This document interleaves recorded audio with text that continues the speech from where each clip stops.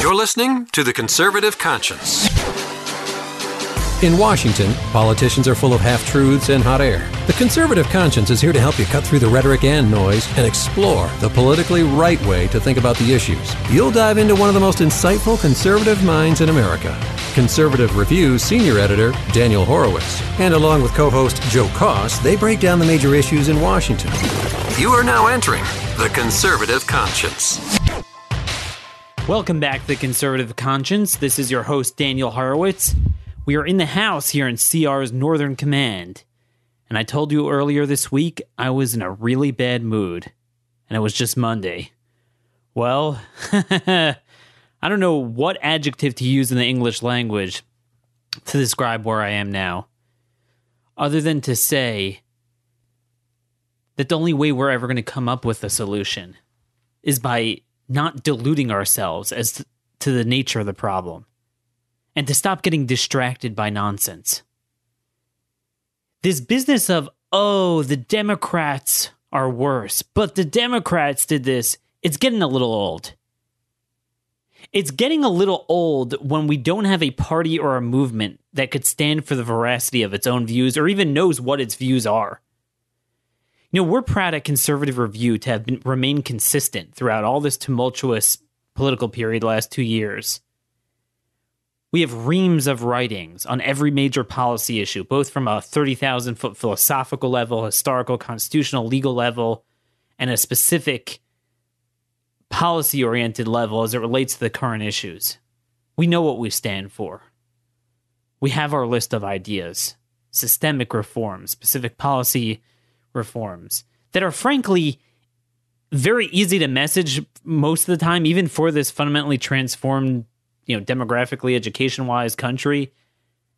If we weren't trapped in this contaminated body of the Republican Party, it would actually resonate with a lot of voters if we didn't have this baggage. I said last week that I'm under no illusion that if we had a consistent, principled, conservative president without baggage, that the media would give him baggage. The media is going to do what they do. They're going to throw their punches. Obviously had Ted Cruz become president or Rubio or anyone, Jeb Bush, they would have done the same thing, meaning relentlessly attacking the Republican president. And areas where they wouldn't attack the Democrats, double standard, I get that. But it's sure of a heck a lot easier for them to do damage when it's true. Now, the fact that Democrats did it too, that's true also. It's all true. But why should we have the glass jaw? Why should we have the baggage? Why should we die on hills that we don't even believe in? Whether it's policy-wise, whether it's scandal-wise. To me, it was really brought out this week when Trump gave the commencement speech at the Coast Guard Academy, standing in front of servicemen that are going to be placed into meat grinders, which, by the way, he's continuing the past administration policies on them. We've written a couple articles about that at Conservative Review. But I digress. He went and used some of the time in his speech whining about how he's treated about the media. I've been up against everything. I've been the most unfairly treated person ever by the media. Actually, bozo, it's Ted Cruz. If you remember in the primary, when the media, people forget this. Yes, the media was originally against him, but when it boiled down to him and Cruz eventually, they savaged Cruz and literally ran with every lie he put out there. The birther stuff, whatever he'd put out on Cruz, the media ran with it. Certainly Fox News, but even the Democrat media. They were in his tank. He's a creation of the media. You live by the media, you die by the media. But anyway, that's not important. The important thing is, really? This is what you're going to use the commencement address for? Patronizing our military? I mean, what? Now, I'm sure the Clickservatives out there, and I forget, one of our listeners on Twitter coined that term. Maybe several. Great term, Clickservatives. That's what we become. So all these websites and talk show hosts, but the Democrats, but Obama did the same thing. He spoke in front of the military and then was all egotistic and made it about himself. Okay, lovely. I'm sure someone's digging up that clip now. But how do we defend someone doing it under our banner? This is what I don't understand. There's no floor to this binary crap. There's no limit to it. There's nothing this man could do for which the Clickservatives won't have a way of saying, well, Obama did this in some capacity and the media didn't mind it. You're right. They're hypocritical. But we did mind it when Obama did it, and now we don't mind it when Trump's doing it. So we're also hypocritical. I don't get it. You could literally have Trump run a gay brothel out of the White House, and you'll have the next minute Clickservatives out there saying, well, Barney Frank did the same thing and the media didn't care. I mean, there's no limit to this. But the question we have to ask ourselves is, all of this for what? There's one thing if you have a president that's literally delivering the goods, being conservative on the policies, but he has a lot of drama, baggage, does some morally repugnant things, just indefensible practices in general. It's intellectually dishonest enough to defend the guy, even if you're getting what you want, but at least you're getting what you want. But for a guy, here's the irony. There's a dual narrative of this week. If you look at a 30,000-foot view of the last 2 weeks, there's the scandals, and then there are the policy betrayals. Now, no one discussed the policy betrayals because, the liberals are obviously busy focusing on the scandals and conservatives are busy focusing on defending Trump from the scandals. But no one's missing the irony here. Sorry, folks, but, I'm a little bit reluctant to spend my energy and capital defending a man against the media when he agrees with the media on most of the important policy outcomes. I mean, just came down now that this man is, we knew this already for a while, but it made it official. He is reneging on the campaign promise to move the embassy to Jerusalem. Straight up betrayal. Went the way of the Iran deal, Obamacare, Obama's amnesty, building the wall, defunding Planned Parenthood, cutting spending, you name it. Every major betrayal. The man is treating Israel like crap. And that's the thing. Look, is it true that the media uses a microscope on a Republican president and not on the Democrat, and then it gives people the wrong context because it looks like everything is new and really it's been done? Obama shared, Israeli intelligence or actually divulged the location of their nuclear facilities in retaliation for them opposing the Iran deal. Of course. But there's a difference between fake news when the media makes things up and is totally wrong, which they've done, and things that he absolutely admitted to doing. So, reflexively, it's fake news. Whoops. And then an hour later, Trump admits to doing it. So even if the magnitude of what he did is not, as problematic as the media makes out to be, and it's lacking context, that Democrat presidents have done the same, and, and it's not illegal what he did, but rather than the litmus test being, well, the Democrats did it too, so it's okay if we do it, shouldn't it be the opposite? What would we be saying if a Democrat would do the same thing? And if the answer is we'd be raising hell and calling the guy a traitor, which we would do if you had a Democrat president, and we did do, divulging intel from an ally and giving it to freaking Putin, endangering their person, and just the casual nature of that. I mean, again, I don't care about any of the other details. That in itself, we already know is either malfeasance or pure incompetence. We'd be all over it. What, I'm going to sit and defend that all day? And for what? Betraying us on everything. On Islam, on kissing up to the Arab world. Well, we were promised this man's going to fight for us. Disgrace, refusing to condemn what went on our own soil. When Erdogan, he says, I was honored to meet with Erdogan. So you trash Israel and embrace Erdogan. Gee, where did we find that before? Trash our allies and embrace our enemies. Huh. That sounds familiar. This man goes, embraces Erdogan at a time when this man is funding mosques, Muslim Brotherhood Mosque, the largest one outside of D.C. in America. And Erdogan's henchmen beat up anti-Erdogan protesters, Kurdish folks, whatever, on American soil, replicating what goes on in Turkey on our soil. I mean, Erdogan is the chief Islamo-Nazi of the world, of the Sunni world. He is to the Sunni world what the mullahs in Iran are to the Shias. I mean, he is public enemy number one of America. So you're kissing up to him, but trashing Israel in the same week. Won't even recognize we spoke about this last podcast, and since then, they wouldn't even recognize the Western Wall as part of Israel.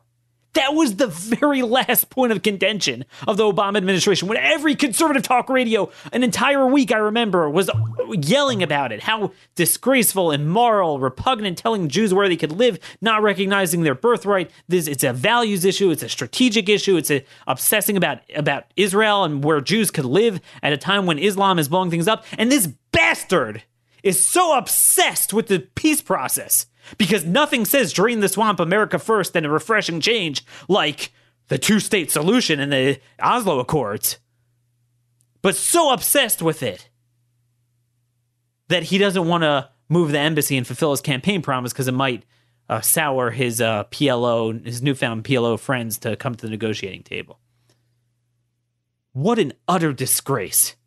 So we're facing a wipeout, an electoral wipeout. For what? There's one thing if you implement your conservative policies, people reject it, and you're like, all right, at least I tried. We're dying for liberal policies, for indefensible things, for speaking at a Coast Guard commencement address and talking about yourself. You know what I mean? What I'm supposed to? But he, Nikki Haley said some good things in the UN, and meanwhile, the State Department confirmed to us, our buddy Jordan, spoke with them that she doesn't represent their foreign policy. They said it straight up. I mean, this is Orwellian. On Israel's 50th anniversary of winning back, in a miracle of biblical proportions, Judea and Samaria, this man goes ahead and trashes and won't even recognize the Western Wall. And yet, no talk of it on talk radio. So focused on, the scandals, how terrible it is. What a disgrace. What an utter disgrace. We've lost our soul. What is this? What are we getting from it? I mean, this is the Flight 93 presidency. And I apologize. I would not make that analogy, and I know I've gotten some comments from people, but I would have never written that. But, once that article was written, that famous article, the Flight 93 election, look, that guy put it in the lexicon, and I'm allowed to tweak it and make fun of it and demonstrate why it was wrong to use that analogy. So I'm going to tweak it by saying this is the Flight 93 presidency. If you remember, the main gist of that seminal article that was passed around the election was that basically, there's a lot of uncertainty about Trump, but there's no other choice. Either way, we're going to go down like a hijacked plane. So we just got to storm the cockpit. And, I agreed with a lot of the philosophy broadly behind it. That, the establishment is irremediably broken, the Republican Party. But the answer, the storming the cockpit, is starting a new party and thinking outside the box, not Trump. Because there were two areas where that article got it wrong. Number one is, Trump's not the solution. It's not storming the cockpit because he is the hijacker. Again, not to say he started the problem. The GOP was broken before him, but he's the embodiment of it. I mean, we predicted it. He's part of it. He's the same thing, albeit with more baggage and indefensible, muddled bungling that makes you look like an even bigger fool. And what's worse is that in rhetoric, he says some of our stuff, so it paints. It dips our gold in feces. It's even worse. I've always said that. The only thing worse than having Republicans implement liberal policies is doing it under your banner. So you get blamed, your policies get sullied, and you lose long term. And that's what's happening now. So, that's number one. Number two is where they got it wrong is, from listening to me last year, I fundamentally reject this notion that every 4 years, and they recycle it every 4 years. This is the scam to keep voting Republican. This is do or die. There's a bright red line. There's a cliff. If you vote Republican, we're saved. If you vote Democrat, we die instantly, right? That's the Flight 93 analogy. And anyone with a shred of intellectual honesty knows it's not true, especially because Republicans keep recycling that every 4 years, even though we were supposed to die already. But then we get a resurrection to vote Republican again. But the point being that it's worse than this author made it out to be, and it's better. At the same time, it's both worse and better. And what I mean by that is it's not a cliff and a bright red line. It's more of it's a rolling hill. It's a going downhill, a slope, where to a certain extent, our country is fundamentally transformed. We're not getting it back. I mean, that's clear. Values-wise, culturally, economically, freedom-wise, the system of government, that's patently obvious. So it's gone already. It's already dead. The plane already crashed. But to the extent there's something worth salvaging and that we have an ability to at least salvage something that's on net worth our time and effort and responsibility, it's not going to go away carte blanche in one presidency. It's just, that's just not true. And I always said at the time, I said, game theory it out, you could wind up something much worse. You could wind up destroying your side over this. Democrats come roaring back in 2 and 4 years from now with a much bigger mandate, and you get everything you didn't want to get. Which leads me to my question, and that's this. We were told throughout everything but the Democrats, right? The Holy Grail is but the Democrats. So you have to violate your conscience. You have to violate your principles. Anything goes, anything, just the means to the ends, as long as you defeat the Democrat, even though you're supporting a guy who enacts Democrat policies, but we don't want to get the Democrats. Fine. So if that is what makes you tick, you sit and patronize. How dare you? Oh, we got to vote for Trump. We don't want Hillary. So don't you have an obligation at this point, if nothing changes very quickly and this continues to go downhill, aren't you the first ones that have an obligation to get up there as a Flight 93 presidency and say, we need to storm the cockpit, and all of his supporters need to get up and say, you must resign? Because if this is all about ensuring that Democrats don't get back into power, if you don't do that, again, I'm not a huge fan of Mike Pence, especially in recent years. But I mean, that's the only way to, get your foot in the cockpit door there. And maybe that was the whole point of the article. Maybe you save us, maybe you don't. But certainly, if you don't take that action, we're going down. So that's where we are now. If you don't change the game, we are done. This is going to be a wipeout beyond belief.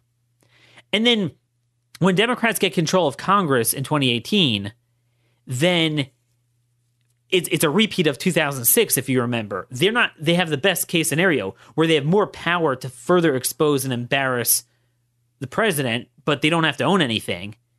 So it's not like it will flip back to the Republicans 2020. No, it just greases the skids for them to win in 2020 because Trump will be even more unpopular, assuming he even lasts, just like what happened to Bush. And there's one other point to that. People forget. You could make the argument, I don't care about losing Congress. We lost Congress anyway. Let's face it, Democrats de facto control it because Republicans are Democrats, so it doesn't matter. But keep in mind, 2018, you lose those governorships, and most of the governorships are midterms, not presidential years, and state legislatures. There's more state legislative elections, right? That's the state elections are most prominent in midterms. That's going to determine reapportionment. That's going to determine redistricting for the next decade. Do you really want to sacrifice that? Don't you have an obligation at some point to say, we're getting none of the policy advantages? Yeah, I know. You appoint a commission, you appointed this guy. But fundamentally, and you have all this liability for what? It's indefensible. The guy's nuts. The guy's a dumpster fire. Again, it doesn't mean that every criticism, every media story on him is valid. They're not mutually exclusive. But for us to keep the Democrats, ironically, we're doing nothing but cementing Democrat policies and getting them elected anyway. So you may as well actually stand on principle and help save us and maybe not elect Democrats. That's where we are now, folks. I don't know what more to say. I mean, the betrayals are just fast and furious. We forgot about Obamacare, the betrayal on that. Where's Trump on that? Oh, just pass something.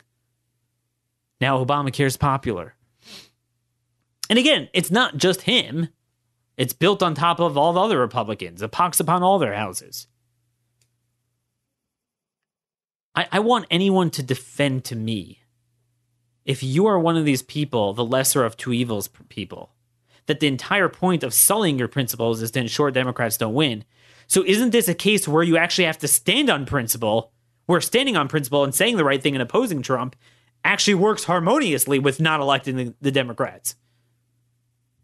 I'd love to see someone defend otherwise. And I also love to see someone defend his betrayals. I'd love to see someone defend, this Russia business. Other than saying the Democrats do it too and the media didn't care. Which is not, it's not invalid in and of itself. But if that's all we have to offer, who are we? What are we? Man, the week's not even over yet, and I was hoping to put out a third podcast, but this is an utter disgrace. All I could do is promise to you that we're going to keep telling the truth. We're going to be relentlessly consistent.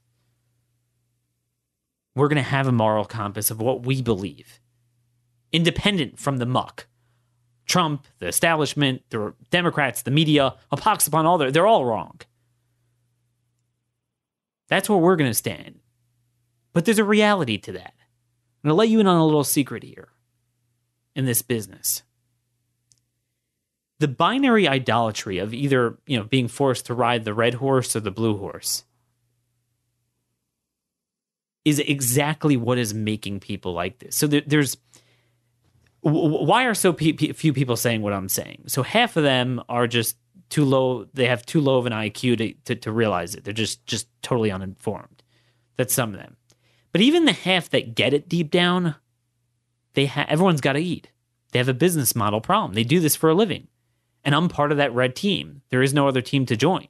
So I got to defend it. But the Democrats, no matter what happens, ignore all the betrayals. Ignore the fact that you're sullying your reputation and defending stuff in order to perpetuate liberal policies. Doesn't matter. Because you got to eat. I've had people tell me, like, I put out to a group of some conservative leaders and I said, you understand that by mollycoddling and excusing and defending Trump every second, you're not going to get what you want. I had one guy this week deny to me. So as soon as the story came out that, East Jerusalem consulate officials were telling Netanyahu's people, how dare you demand that Netanyahu be allowed to walk with Trump to the Western Wall? That's not even part of Israel. So that story came out, and they, no, fake news, no, deny it. Then no, it's not true. It's not true. Everything's very, they put their fingers in their ear. They don't want to hear the truth. Okay, fine. Then they're like, well, it's just a bunch of consulate people. It doesn't reflect the administration. And then the administration had 48 hours to come out with a statement. And Sean Spicer and HR McMaster both very carefully worded and declined to say it's part of Israel. So we were proven right. So I'm just saying, like, they deny it. Why? Why are they like that? So anyway, I said to these people, you're doing yourselves no favors and you're doing him no favors, because unless you punch him in the face and with blunt force trauma and say, dude, you are betraying us. You are lying in spectacular fashion. You are breaking every campaign pledge within the first few months of your presidency. And again, not just declining to enact your pledge, but downright taking the opposite side of those issues. Being the embodiment of the swamp on the most critical issues of our time.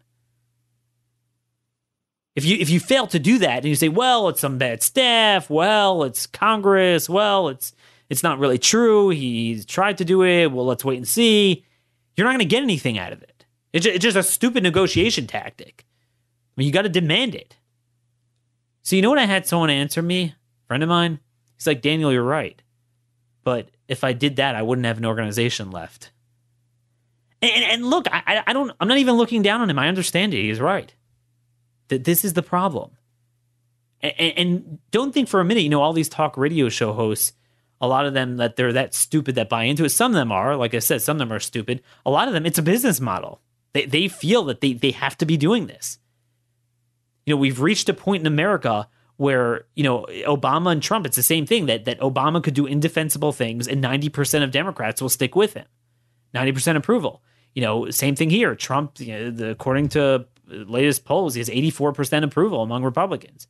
It's in the toilet among independents, but, and you can't win like that. But yeah, I mean, this is what it does to us. It's that corrosive.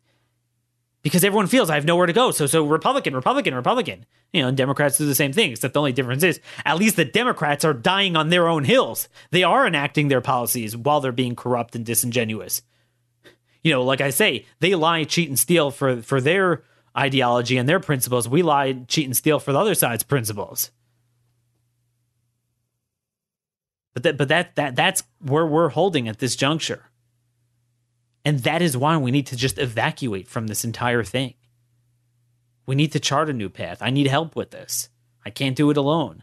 We had our buddy on, J.D. Ruckers, discussing the Federalist Party. We discussed Judge Roy Moore, and by the way, Judge Roy. Let me just get the website for you. What are we here? We are Judge Roy Moore for Senate.com. That will send an earthquake. I'm going to be announcing some other people I support, and I hope to have on also this week on our podcast Mark Meckler, the co-founder of the Convention of the States Project, just fleshing out what he's doing, why he thinks that's going to help. It's an all-of-the-above approach, but it starts with the recognition that what we're doing is not working, that this lesser of two evils has made us evil. We don't even benefit from the lesser of two evils. This business of, but the Democrats, or at least I'm not a good Democrat, but the Democrats did the same thing, is making us indistinguishable from the Democrats. This business of, I'm scared to follow principle because I don't want the Democrats to win, is making the Democrats win. I mean, all the excuses and arguments that I've heard for the last 15, 20 years not to abandon ship. We've gone 28 years since Reagan, a drought, without a conservative party. Longer than the entire shelf life of the Whig Party when they disbanded, when they realized it didn't stand for anything. And we're still perpetuating the same game. And look, I used to be on the other side of that. I used to say, no, let's fix the party within, and don't, we can't allow the Democrats to win and split the vote, and the surgery that it will require, it's not worth it. We can't have Pelosi, we can't have Obama. You know what? We had it, and we're going to get it, and we're going to continue to get it if we don't change the name of the game. Looking forward to seeing you guys again, but I just want to close the thought by saying this is why I need you to support our sponsors. Everything costs money. Everyone's got to eat. This is why everyone has limitations. It all boils down to money. That's why even people that recognize the truth in this movement will not say it. Because they're like, I don't have a salary. We don't have those limitations here. There has never been, I've written, we've had about 115 podcasts. I've written, thousands of articles. There was never a single time that I was muzzled by internal, management here that I couldn't say anything I believed in. There's never a single time. And that's a beautiful thing. But that's why I need you guys to support our sponsors. I need you guys to go to birchgold.com/CR, get your 15-page guide, free guide, how to invest in precious metals, including in IRAs, diversifying your portfolio. I need you guys to support Patriot Supply. Go to preparewithcr.com, and to get your subscription to CRTV, $10 off with promo code Horowitz, HOROWITZ. They finally gave me my own code. I need you guys to do that. That's how we keep the lights on, and that's how we keep telling the truth. No one else has managed to do this in this business. They're all constrained. It all boils back to money and donors. Like I said, we don't have that problem ideologically, but because we're good ideologically, we don't have a lot of money. We don't have big donors. We don't have an endless flow of money. This is not free. We have a committed staff that is the best. I mean, I'm so proud of my guys, my deputies, a lot of young guys that, last couple of years graduated from college and have really grown into thoughtful conservative leaders. It's one of personally just my proudest accomplishments. Nate Madden, Jordan Schachtel, we got Chris Pandolfo. I don't want to leave out names. It's a small team. It really is. And, very dedicated, but we need you guys to support our sponsors so we could keep telling the truth. We could keep brainstorming, praying for solutions. Ultimately, in God we trust. He is our salvation. He is our rock. Until next time, God bless you all. This has been another episode of The Conservative Conscience.